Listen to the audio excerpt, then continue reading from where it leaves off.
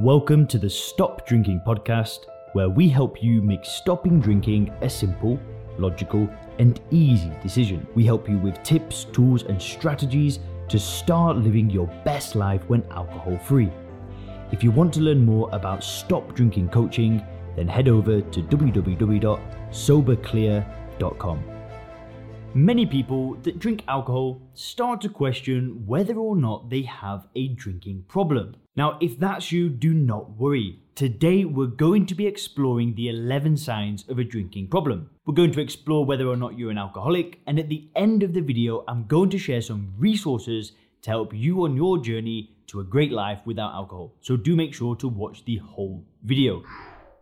So first, are you an alcoholic? Well, the very first thing that we need to understand before looking at the signs of a drinking problem is whether or not you're an alcoholic. Deciding if you're an alcoholic can sometimes appear to be like a precursor to getting sober. Well, I'm here to tell you that you do not need to call yourself an alcoholic to get sober. Some problem drinkers will think to themselves that because their drinking problem isn't as bad as, a typical alcoholic, they don't end up trying to fix it. Well, it's not like I'm an alcoholic that has to drink in the morning when I wake up every day. They think these kind of thoughts to themselves. Now, I've spoken about the term alcoholic a number of times on the channel, and to be honest, it makes up a crucial part of the Sober Clear program. However, it's important to touch on this now.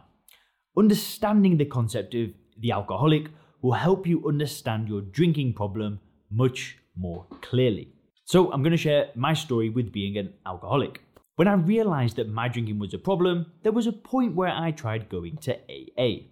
That's what everybody else was telling me to do. So, if you've got a problem, you go to a meeting. Now, whilst AA works for some people, including my own mother, who has been a member for 20 years, it wasn't for me. I'm not going to go into the reasons in this post, but I will touch on the label of the alcoholic. When you introduce yourself during a meeting, you are supposed to introduce yourself as an alcoholic. So you would say, "Hi, I'm Leon and I'm an alcoholic." In other words, if you've stopped drinking for 15 years using AA, you are still supposed to introduce yourself as an alcoholic. In other words, you are still the problem. You are still powerless over alcohol. It makes no difference how long you've been sober. You are always going to be an alcoholic. Excessive alcohol consumption was merely an extension of your personality flaw. It was always the alcoholic in you. Now, to me, that's a huge problem. Let me explain why. Let's say we've got Ted. Ted's 35 and he thinks that he might have a drinking problem. So he does what everybody's telling him to do. He goes to his first meeting. Here, Ted is told to decide whether or not he's an alcoholic. Now, all of the people in the meeting, they're telling similar kind of stories to what Ted has already experienced. So Ted thinks, surely, if all these people can't handle their drink, and I'm like them, then I must be one of them. So at this point, if Ted decides he is an alcoholic, he now has a pretty powerful label. Being an alcoholic carries a lot of weight. Now let's say Ted stops attending meetings after 3 months. He no longer enjoys it and just decides to stop for whatever reason. Well, what happens to the label? Does that mean that Ted is still an alcoholic? And then if Ted goes and relapses and gets blackout drunk, he might think to himself, well, I'm an alcoholic apparently. I can't control it. I'm powerless. The term actually ends up becoming dangerous for some people. If they go to AA, they decide that they're an alcoholic, and then they stop attending meetings, it can become a dangerous, self-fulfilling prophecy. The reality is, if you have a drinking problem, there is nothing wrong with you. Alcohol is a drug. It's a highly, highly addictive drug. If you start taking a drug and then you take it again and again, that has nothing to do with you. It has everything to do with the drug. There is nothing wrong with your personality or your genetic makeup. Now, I just want to say, just because I choose not to label myself as an alcoholic doesn't mean that I didn't have a huge drinking problem.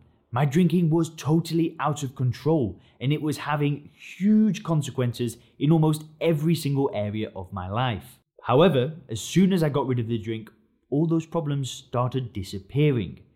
And that just goes to show me that I was never the problem. The drink was the problem. Now, according to the National Institute on Alcohol Abuse and Alcoholism, or the NIAAA, problem drinking that becomes severe is given the medical diagnosis of alcohol use disorder. Interestingly, a physician would actually not call you an alcoholic. They would also say that you have an alcohol use disorder. Now, to me, this is a much more accurate term. This definition doesn't come with the same weight as the alcoholic, and neither does it imply that there is something inherently wrong with the drinker. Now, according to the NIAAA, there are certain criteria that a problem drinker must meet, and this has been outlined in a book called the Diagnostic and Statistical Manual of Mental Disorders, or the DSM. Now, according to this book, anybody meeting 2 of the 11 criteria during the previous 12 months is diagnosed with AUD. The severity of AUD is rated as either mild, moderate, or severe. This is dependent on how many of the criteria are met. So, the most recent version of the DSM asks these questions. In the past year, have you 1. Had times when you ended up drinking more or longer than you intended? 2. More than once wanted to cut down or stop drinking or tried to but couldn't? 3. Spent a lot of time drinking or being sick or getting over the after effects? 4. Wanted to drink so badly that you couldn't think of anything else? 5. Found that drinking or being sick from drinking often interfered with taking care of your home or family, or caused job troubles or school problems? 6. Continue to drink even though it was causing trouble with your friends and family? 7. Given up or cut back on activities that were important or interesting to you or gave you pleasure in order to drink? 8. More than once gotten into situations while or after drinking that increased your chances of getting hurt, such as driving, swimming, using machinery, walking in a dangerous area, having unsafe sex, and so on. 9. Continue to drink even though it was making you feel depressed or anxious, or adding other health problems, or after having a memory blackout. 10. Had to drink much more than you once did to get the effect that you want, or found that your usual number of drinks had much less of effect than before. And finally, number 11, found that when the effects of alcohol were wearing off, you had withdrawal symptoms such as trouble sleeping, shakiness, restless, nausea, sweating, racing heart, or seizure. Interestingly, if you answered yes to just 2 of these symptoms, it suggests the existence of AUD. Now, 2 to 3 symptoms would be diagnosed as a mild AUD, 4 to 5 symptoms would be classed as a moderate AUD, and 6 symptoms or above would be a severe AUD. I'm going to be entirely honest to you guys. I answered yes to every single question. But I still managed to find stopping drinking effortless and enjoyable. Now, if you have signs of a drinking problem, what should you do about it? Well, there are many options available to people who are showing signs of a drinking problem. For some people, including my own mother, 12-step programs are very effective. My mum enjoys attending the meetings and she happily labels herself as an alcoholic and enjoys the religious approach. For others, they may choose other approaches. That might involve therapy or other meeting groups such as Smart Recovery. Now, the Sober Clear approach is totally different. It's all about getting clarity and educating yourself on alcohol and understanding the conditioning.